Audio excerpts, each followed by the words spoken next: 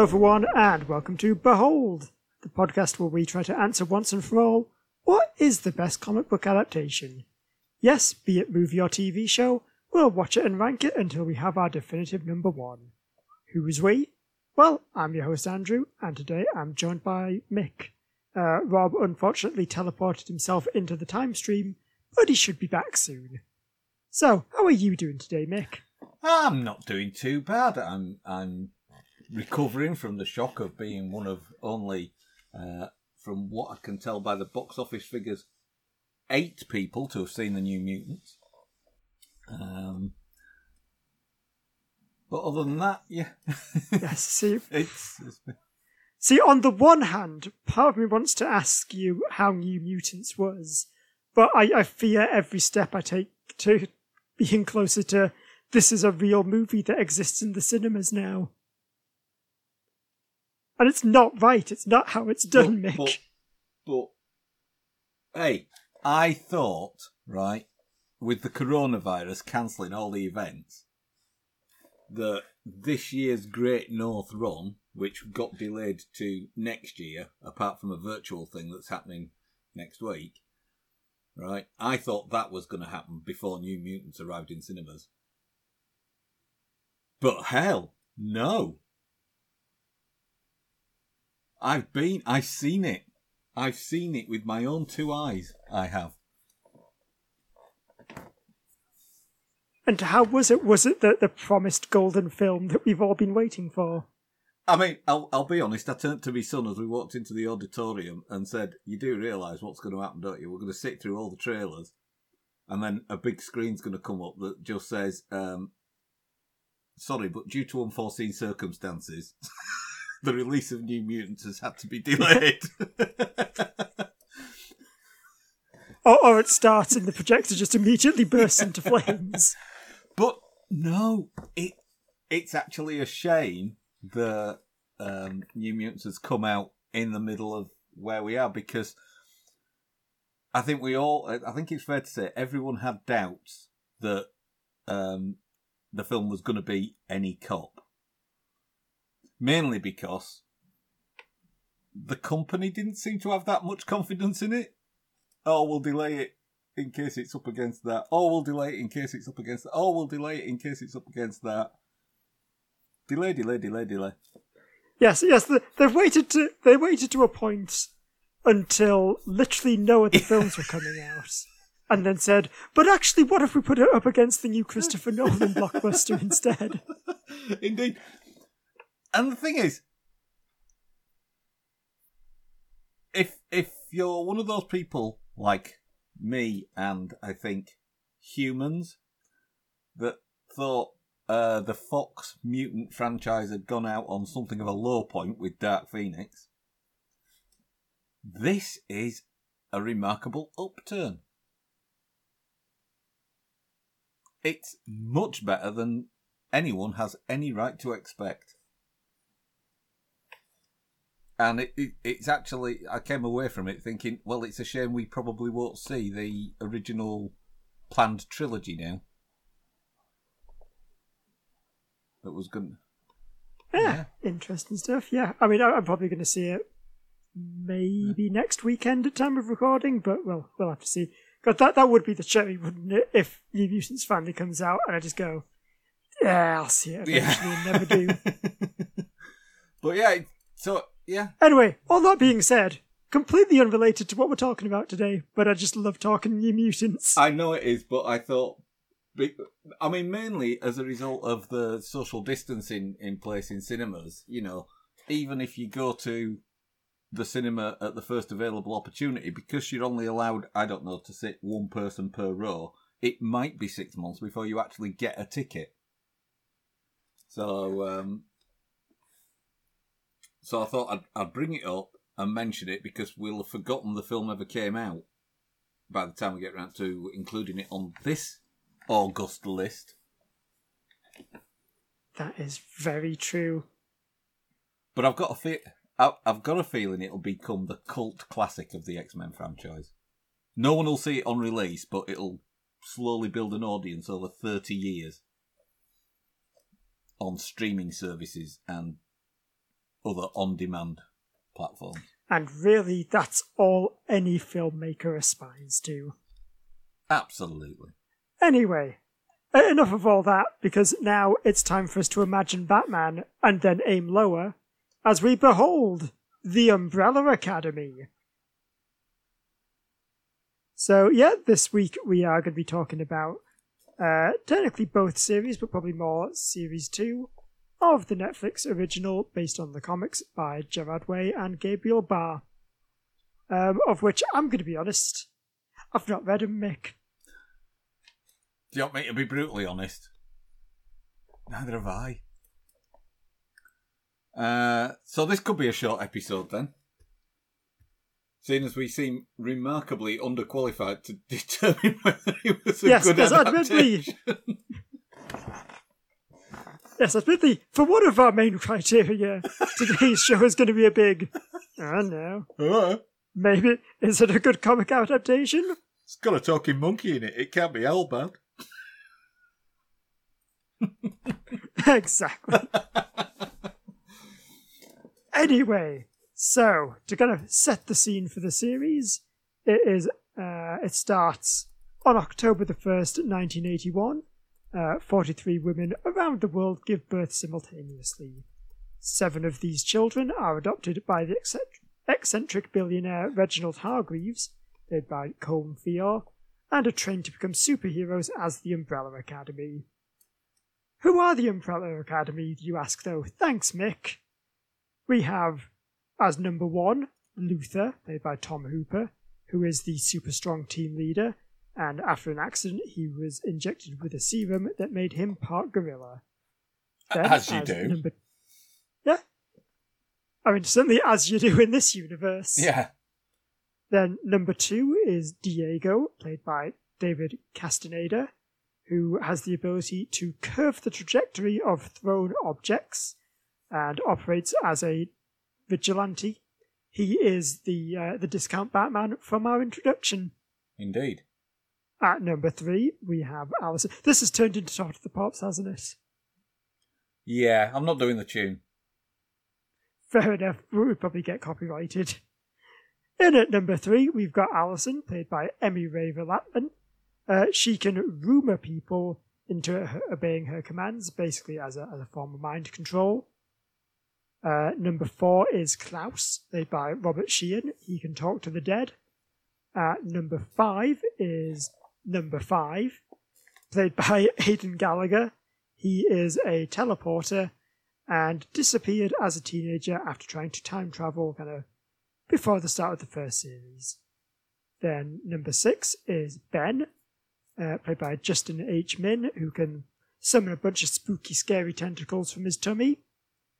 He died on a mission, but his ghost still hangs around with Klaus. And number 7 is Vanya, played by Ellen Page, who has no discernible talent. I mean, she's pretty alright at the violin. Yeah, but for most of the first series, has no discernible ability. Exactly. Speaking of the first series, shall I do a little plot summary? I think so. Okay, so, of course, as per usual, we will be talking spoilers for both of the series. So, Season 1 kicks off the Umbrella Academy, now all adults.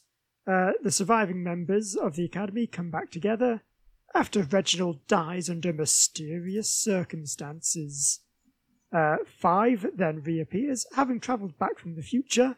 He's now a 58-year-old man, but still stuck in the body of a teenager.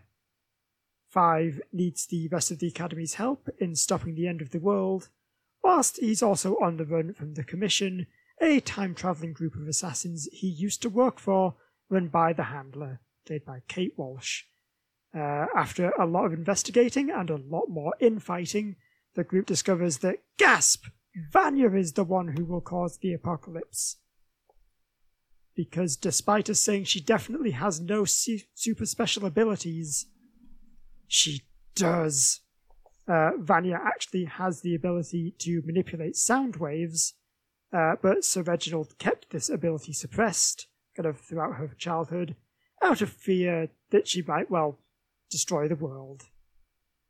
So the Hargreaves siblings confront Vanya as she breaks down at this revelation, and in the ensuing fight, she accidentally destroys the moon. In a last-ditch attempt to undo the apocalypse, Five teleports everyone back in time, and that's the end of Series 1. I mean, when you say it like that, it sounded so simple. To be fair, I did cut out a lot of the dance sequences. You didn't even touch on the talking monkey. Yes, I think that's kind of the best summary from Velo Academy. It's so weird that for a concise plot summary, I just had to cut out the talking monkey butler. I mean, you said there was a discount Batman in there in the form of Diego, but I think he's more than made up for by the astoundingly better value Alfred that we get in Pogo the monkey. I think you'll find, Mick, he's a chimpanzee, not a monkey. All right, he's a chimpanzee. I mean, he's also CGI, so I don't think he's going to get that upset. Don't spoil the magic for the kids, Mick. If kids are watching this, I blame the parents. Actually, yeah, this really is not a program for kids, is it?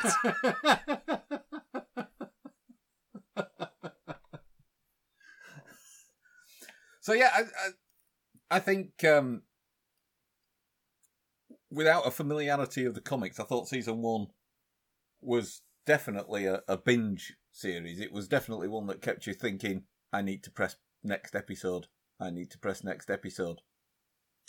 If only to try and work out why these assassins are wearing cartoon heads. I don't think they even ever explain why the Commission have weird cartoon character head masks, do they? Which is why I was disappointed that the next button option ran out. But I still don't know. I know. And now 2 seasons in, we still don't know. Don't know. Although I suspect the answer may be something along the lines of, because it looks cool. Yeah. Anyway, Could well be. season 1, like I say, we're probably going to focus more on season 2, since that's kind of the more recent one. But just general thoughts, season 1? Enjoyed it? Was a fan? It was very enjoyable. It was one of those ones where I thought, I'm not sure what I watched, but I know I liked it. There was plenty to make you think, but why? And some of that carries over into season 2. Indeed. Luther being trapped on the moon prior to the funeral and stuff like that. Again, by the end of season 2, we still don't know why, necessarily. Yeah, I think the implication seemed to be that Reginald basically just sent him to the moon because he was sick of him. Yeah. But then in season 2, we get some hints that he's obsessed with the moon, Reginald. So. Yeah, so who knows? Maybe there was something more at play. Anyway, figure probably that the best thing to do is get season 1 ranked on our list, just so we kind of know where it is in relation to season 2. So I'm looking around about number 8 on our list, Wynonna Earp season 1. Ooh. Oh, now, you see, that's 2 of my favourites up against each other. Which Wynonna would love as a double entendre. So yeah, do you want kind of the full range of things around that area? Yeah, give it... So, yeah. Number 7, we've got The Old Guard. Number 8, we've got Wynonna Earp season 1. Number 9, Harley Quinn season 1. Number 10, X-Men from 2000.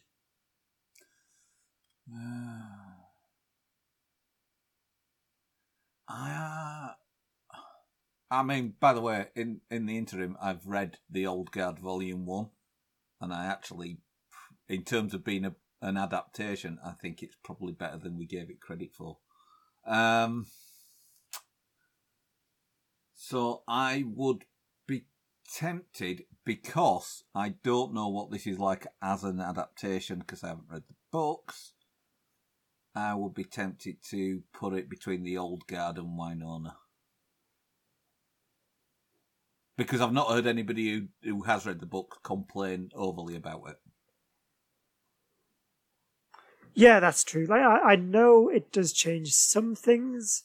Like I think in the books, Diego, his ability is that he can breathe underwater.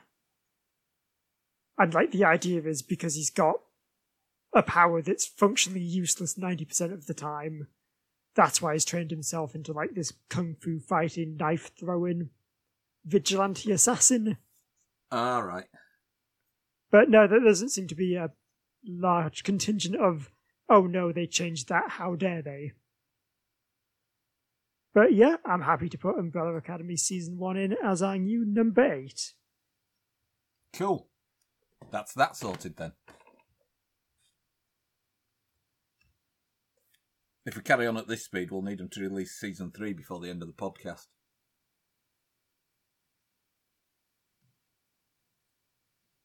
So, yeah, with that being said, shall I jump back into it? Recap Season 2? Yes. Go so, on. I dare you. Look, it's perfectly simple. Five's attempt at time travel goes wrong again, leaving everyone stranded across the early 1960s. Five himself ends up in 1963 to find his siblings battling soldiers from the Soviet Union, and just before nuclear missiles wipe out the entire world, Five is sent back in time another week. He now only has 7 days to track down his siblings and try again to stop the apocalypse. In the 1 to 3 years that the Hargreaves have been in the 60s, they've each started new lives. Luther now works as a bodyguard for gangster Jack Ruby. Diego is in a mental institution for trying to warn people about Kennedy's assassination. Allison is married to a civil rights activist. Klaus has founded a cult. And Vanya is living on a farm with no memory of her former life. Five is eventually able to gather the others together, and they begin trying to unravel what causes this new apocalypse. And that's a journey which leads them back to their own father, who might be not what he seems. By which I mean a space alien. Yeah. And tagging along is Diego's love interest, a fellow named Lila, played by Ritu Arya. However, what the Hargreaves don't know is that Lila is actually the daughter of the Handler and is working with her to take them down.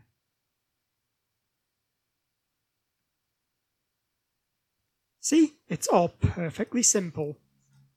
That there is a man who is a robot and his head is a goldfish that talks. You mean A.J. Carmichael? A.J. Carmichael, I do indeed. Controller of the Commission.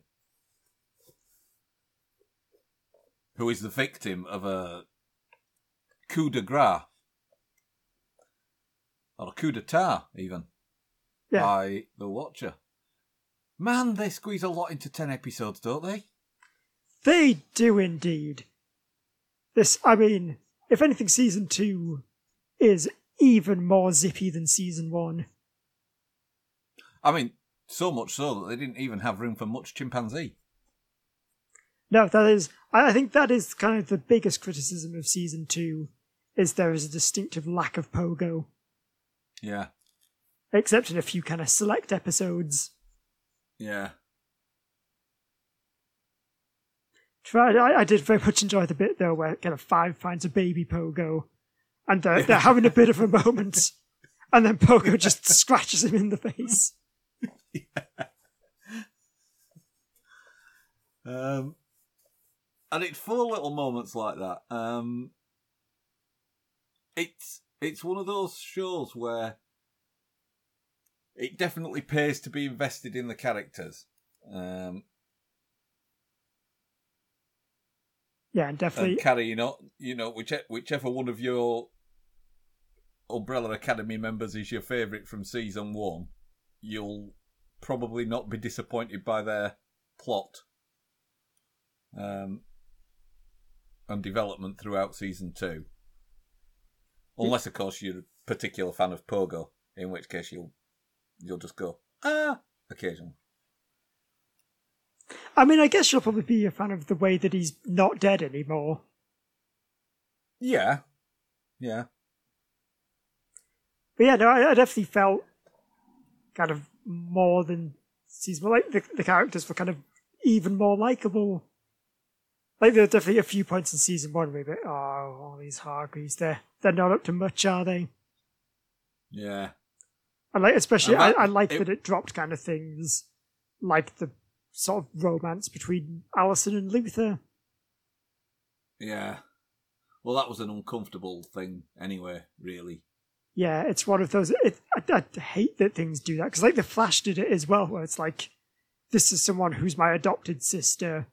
Also, I'm in love with them. But like, especially in this, when you've got the rest of them referring to each other as like, this is my brother, this is my sister, this is the girl I want to have relations with, who is also my sister. Yeah. Get it? It feels like there needs to be the kind of bit of banjo music in the background.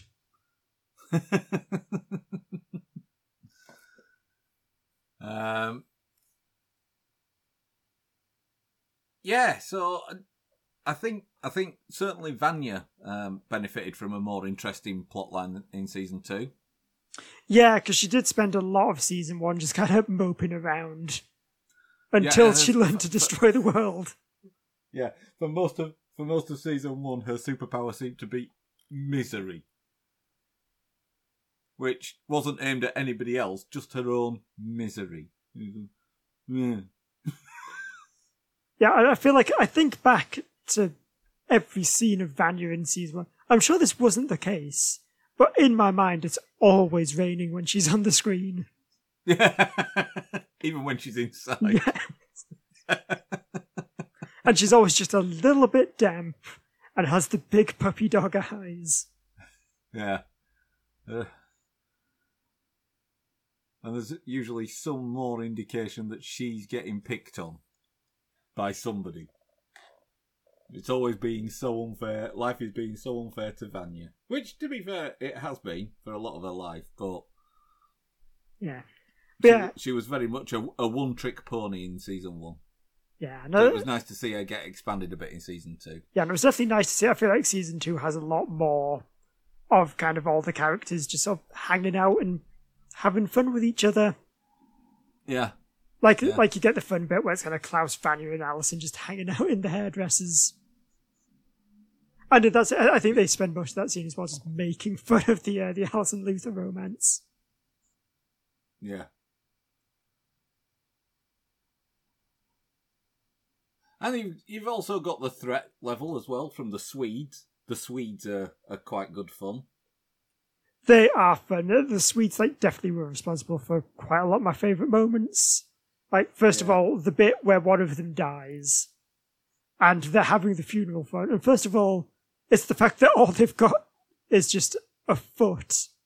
So they put the foot on a canoe and shoot it with a flaming arrow.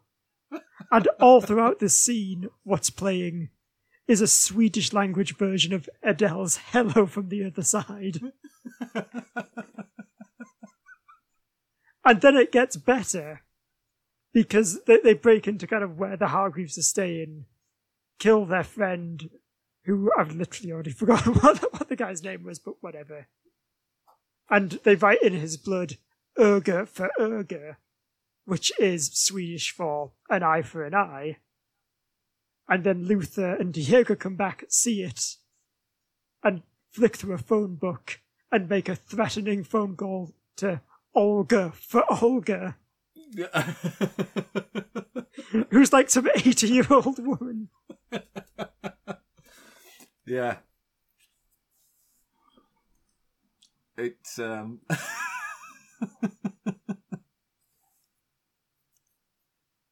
But yeah, I like both Luther and Diego just being really dumb. Yeah. In fact, to quote Lila, you are an open book for very dumb children. Indeed. And Lila, she was good. I've seen her play a number of roles in the last year or so. She was in Doctor Who last year, played a Time Lord agent, and she's got this real sort of chipper menace, is the best way I can describe it, to the way she plays the roles. She's got these amazing wide eyes that make her look permanently crazed. Yeah. She's Even like, when she's just having a normal scene, she's just like, yeah, she's always just a little bit too manic in like, yeah, in a good way though, in a like a character way rather than a bad acting way. yeah. So yes, I think the big question is, which sibling is your favourite and why is it 5? Oh no, you see, I don't. It's not 5. It's not 5. Okay, please No. tell me your wrong answer then. It's not 5. The reason it's not 5 is because 5 is just too bloody damn well smug about everything, and has a face that even a mother would punch. Exactly. That's why he's the best character. My favourite's Klaus. Because he's just so... I mean, Klaus is a character for whom the only adjective that works is Klaus. Yes, he's just a disaster of a man, isn't he? Yeah, no one can be as Klaus is. And even when Klaus is at his most Klaus, you suspect that there are other levels of Klaus that he can reach. In fact, he now has an entire cult of people trying and failing to be even as Klaus as he is. Exactly. Which also, I'd love the fact that all of Klaus's words of wisdom to his cult are just lyrics from songs written in like the 90s. Yeah, it is good. I think he does. He tells one of his followers, doesn't he? Don't go chasing waterfalls. You stick to the rivers and the streams that you used to. Yeah. And it's just the fact that he delivers it in a sort of I have a dream style delivery. It's like... Yes, no, it's like, don't go chasing waterfalls. You stick to the rivers and the streams that you used to. And even it's the sad fact that they're so devoted to him, so blindly devoted to him, that even when he stands up in front of them and says, "I am a fraud," they go, "We are frauds. We're all frauds." Yeah. We understand now. It's all so clear.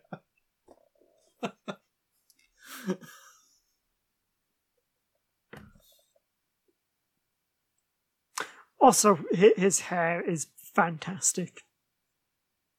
You see, and you went with 5 as your favourite. I mean, look, I've nothing against. I've nothing against any of them. I would, in fact, maybe say, joking aside, they're all correct choices for being your favourites. Except maybe Vanya. Yeah. But even then, she's alright. Yeah. I mean, you know, she's still surrounded by quite a bit of tragedy this season, but she's lightened up a little bit herself. She smiled in 2 episodes. Yeah, I feel like my whole response to her, like, plotline of getting a girlfriend is just going, oh, I'm glad something's worked out for Vanya.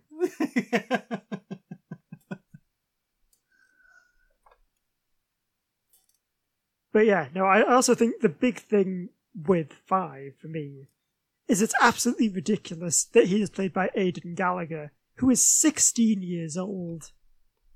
I know. And he's so good at, like, you genuinely think he is a 58-year-old man in a teenager's body. Especially the scenes where he's driving. Yes. When he's driving and he comes across one of the other siblings, he just does these amazing sort of shocked dad double takes. Yeah, and just I love the way like he'll stride up to someone and kind of do the whole like hands in pockets craning forward, shoving his face right into theirs like some, imperious old man. But also he's about half their height. Yeah. Also, do you know who I liked a lot more this season than I did season 1? Go on. Diego. Well, yeah, he was only really brought in if there was some physical action going on in season 1. Yeah, really, season 1 Diego is either throw some knives or be angry about the fact that you're not currently throwing knives at someone. Yeah. Yeah, I think his character sort of fleshed out a little bit this time. And what I love about it is the fact that he's put in jail because he's put in the asylum because everybody thinks that what he's ranting about is some conspiracy nut theory about an assassination that spawned so many conspiracy theories. Yes. It's like, what, and this is the guy you put in an asylum? It's also, he lives in a world where there is some kind of, like, secret time travel Illuminati trying to control the events of history. Hmm.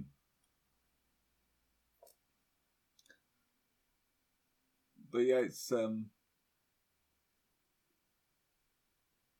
Yeah, so I'd say, probably in terms of criticism, I think really the only real one I've got is that the story is basically exactly the same story as season 1. It is. I mean, the only variation you've got is that little sort of commission rebellion thing that's going on as a subplot. Yeah, and even then, a lot of that subplot is just getting to the point where the Handler is back in charge of the commission, just like in season 1. Yeah, and I think it's still. I mean, for me, of all the siblings, I think Allison's probably got what potentially could be the most powerful of the superpowers, but ends up just being like woefully underused. Yeah, I feel like they kind of have to handwave a lot of her, like just not wanting to use her powers because otherwise the plot would be resolved very quickly. Yeah, I heard a rumour that the world didn't end. Oh, yeah, there you go. There you go. I mean, surely all you need is just give her a megaphone. Hold on, I've just sort of thought. I heard a rumour there was a vaccine for coronavirus.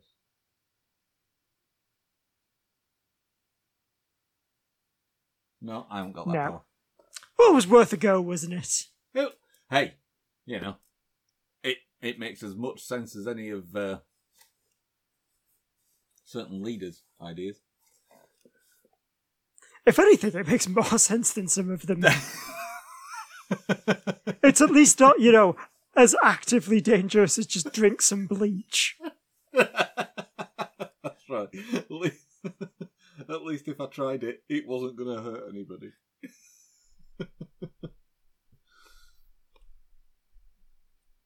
Anyway, also, maybe my other little thing with this season is, obviously, there's a lot of, kind of having action scenes or kind of dance scenes set to just fun pop songs. But it did sometimes get a bit to the point where it just felt like I was watching MTV. Like, where it's almost one after the other sometimes. Yeah. But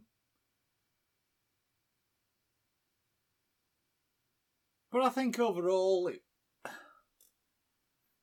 it was a tricky season because it's one of those worlds where season 1 obviously got a massive positive response and was a huge hit. And, people I know that aren't interested in the world of comics at all have spent the intervening time going, when's season 2 coming? When's season 2 coming? When's season 2 coming?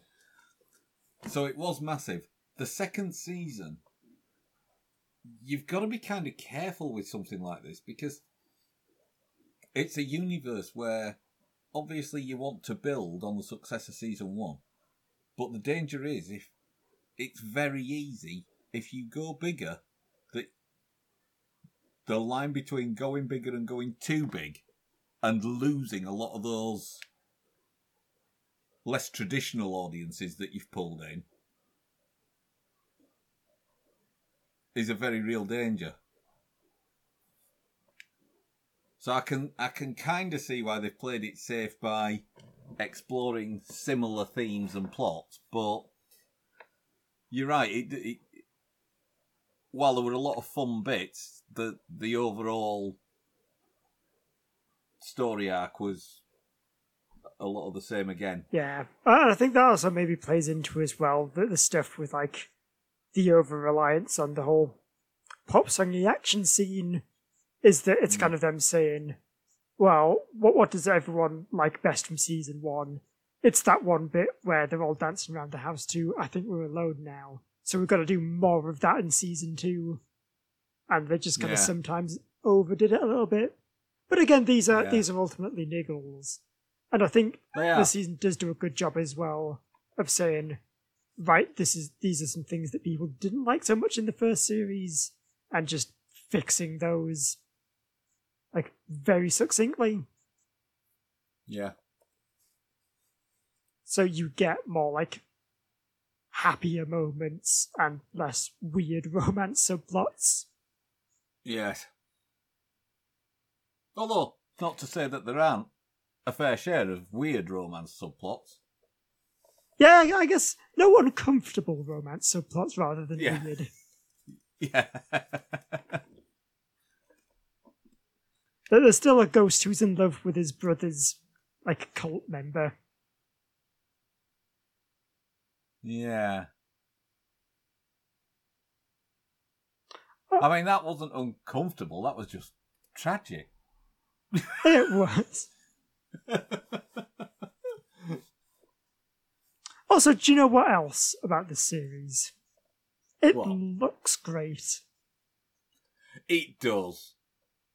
I mean, it's almost like it's the TV show that 4K was invented for. It is like, especially I think the big standout for me, and it's not even like the biggest scene, is the bit where Ben is possessing Klaus, and Klaus is trying to like physically shove him back out his body. That is just so awesome. I mean, a lot of those scenes where Klaus is interacting with Ben, but they show from an onlooker's perspective that Ben isn't visible to anybody except Klaus. Bob Sheehan in those scenes is unbelievably good. Yeah, just screaming at walls and flailing about in thin air. Throwing his body in a way that could only happen if it was being interacted on by an external force. And so, yeah, much kudos to him for portraying those. But those are some of the funniest and best shot scenes in the series. It is, yeah. And yeah, I think to be fair, it is one of those things where you kind of forget, like, how difficult that must be to do. Yeah. Because you've not got anything there to, like, know what's good. Like, it's all in his mind. That's it. So, yeah, it's... Yeah. Also, I really love the bit where Diego just goes on, like, full Magneto. Where it just, like, catches a bunch of bullets in midair and just, like, throws them to one side. Yeah. And I think that's one of the advantages that a show like Umbrella Academy has got.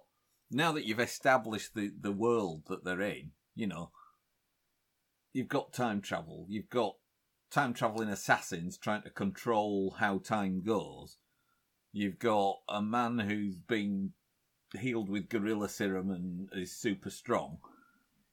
Now that you've built that world, you've got to ask the question, how big is too big? And the fear of losing audience members who go, oh, you've taken it too far,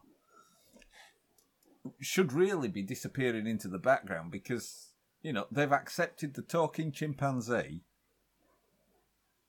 the world-ending violin playing, and the time-travelling fishman. What more can you throw at them that they can't swallow? Well, definitely not the Fishman. Well,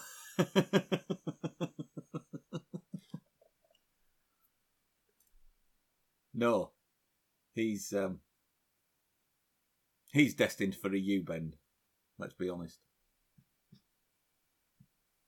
Oh dear, he is.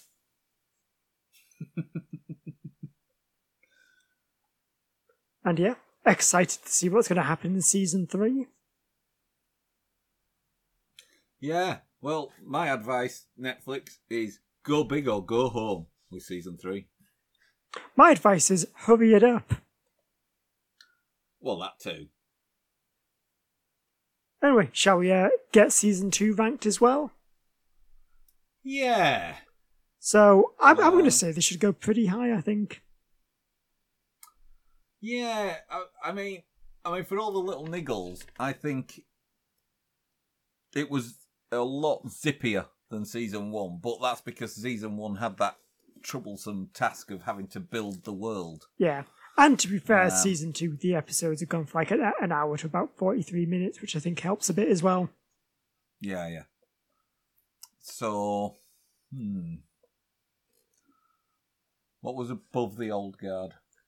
So, shall I just do our kind of top 6?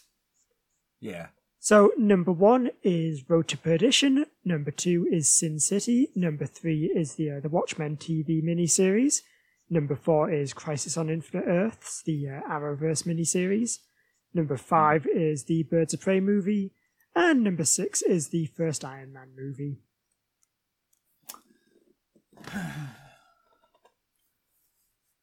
You see, I did enjoy the Watchmen series. But is Umbrella Academy maybe a bit better than it? Yeah.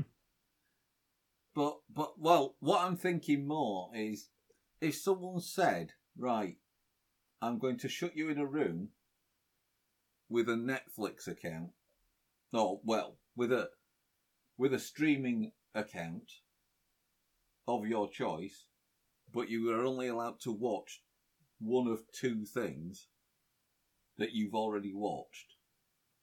If it was a choice between Umbrella Academy Season 2 and the Watchmen TV series, I think I'd be more willing to rewatch this again and again and again than I would the Watchmen TV series.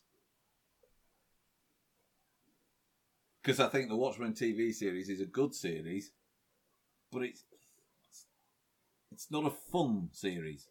Do you know what I mean? Yeah, I get you. It's like you can watch a good movie, but it's not necessarily an enjoyable movie. Yeah, I think also, probably at the end of the day, Watchmen it may even be better. It's almost definitely kind of a more important TV series, but we are just going off kind of our personal preference, and I think we both prefer Umbrella Academy. Yeah. So, Umbrella Academy Season 2 is going to be our new number 3. Well, hey! Well, we dealt with that in short shrift. 2 seasons in 1 episode. Wow. I know. We're almost as zippy as the show itself.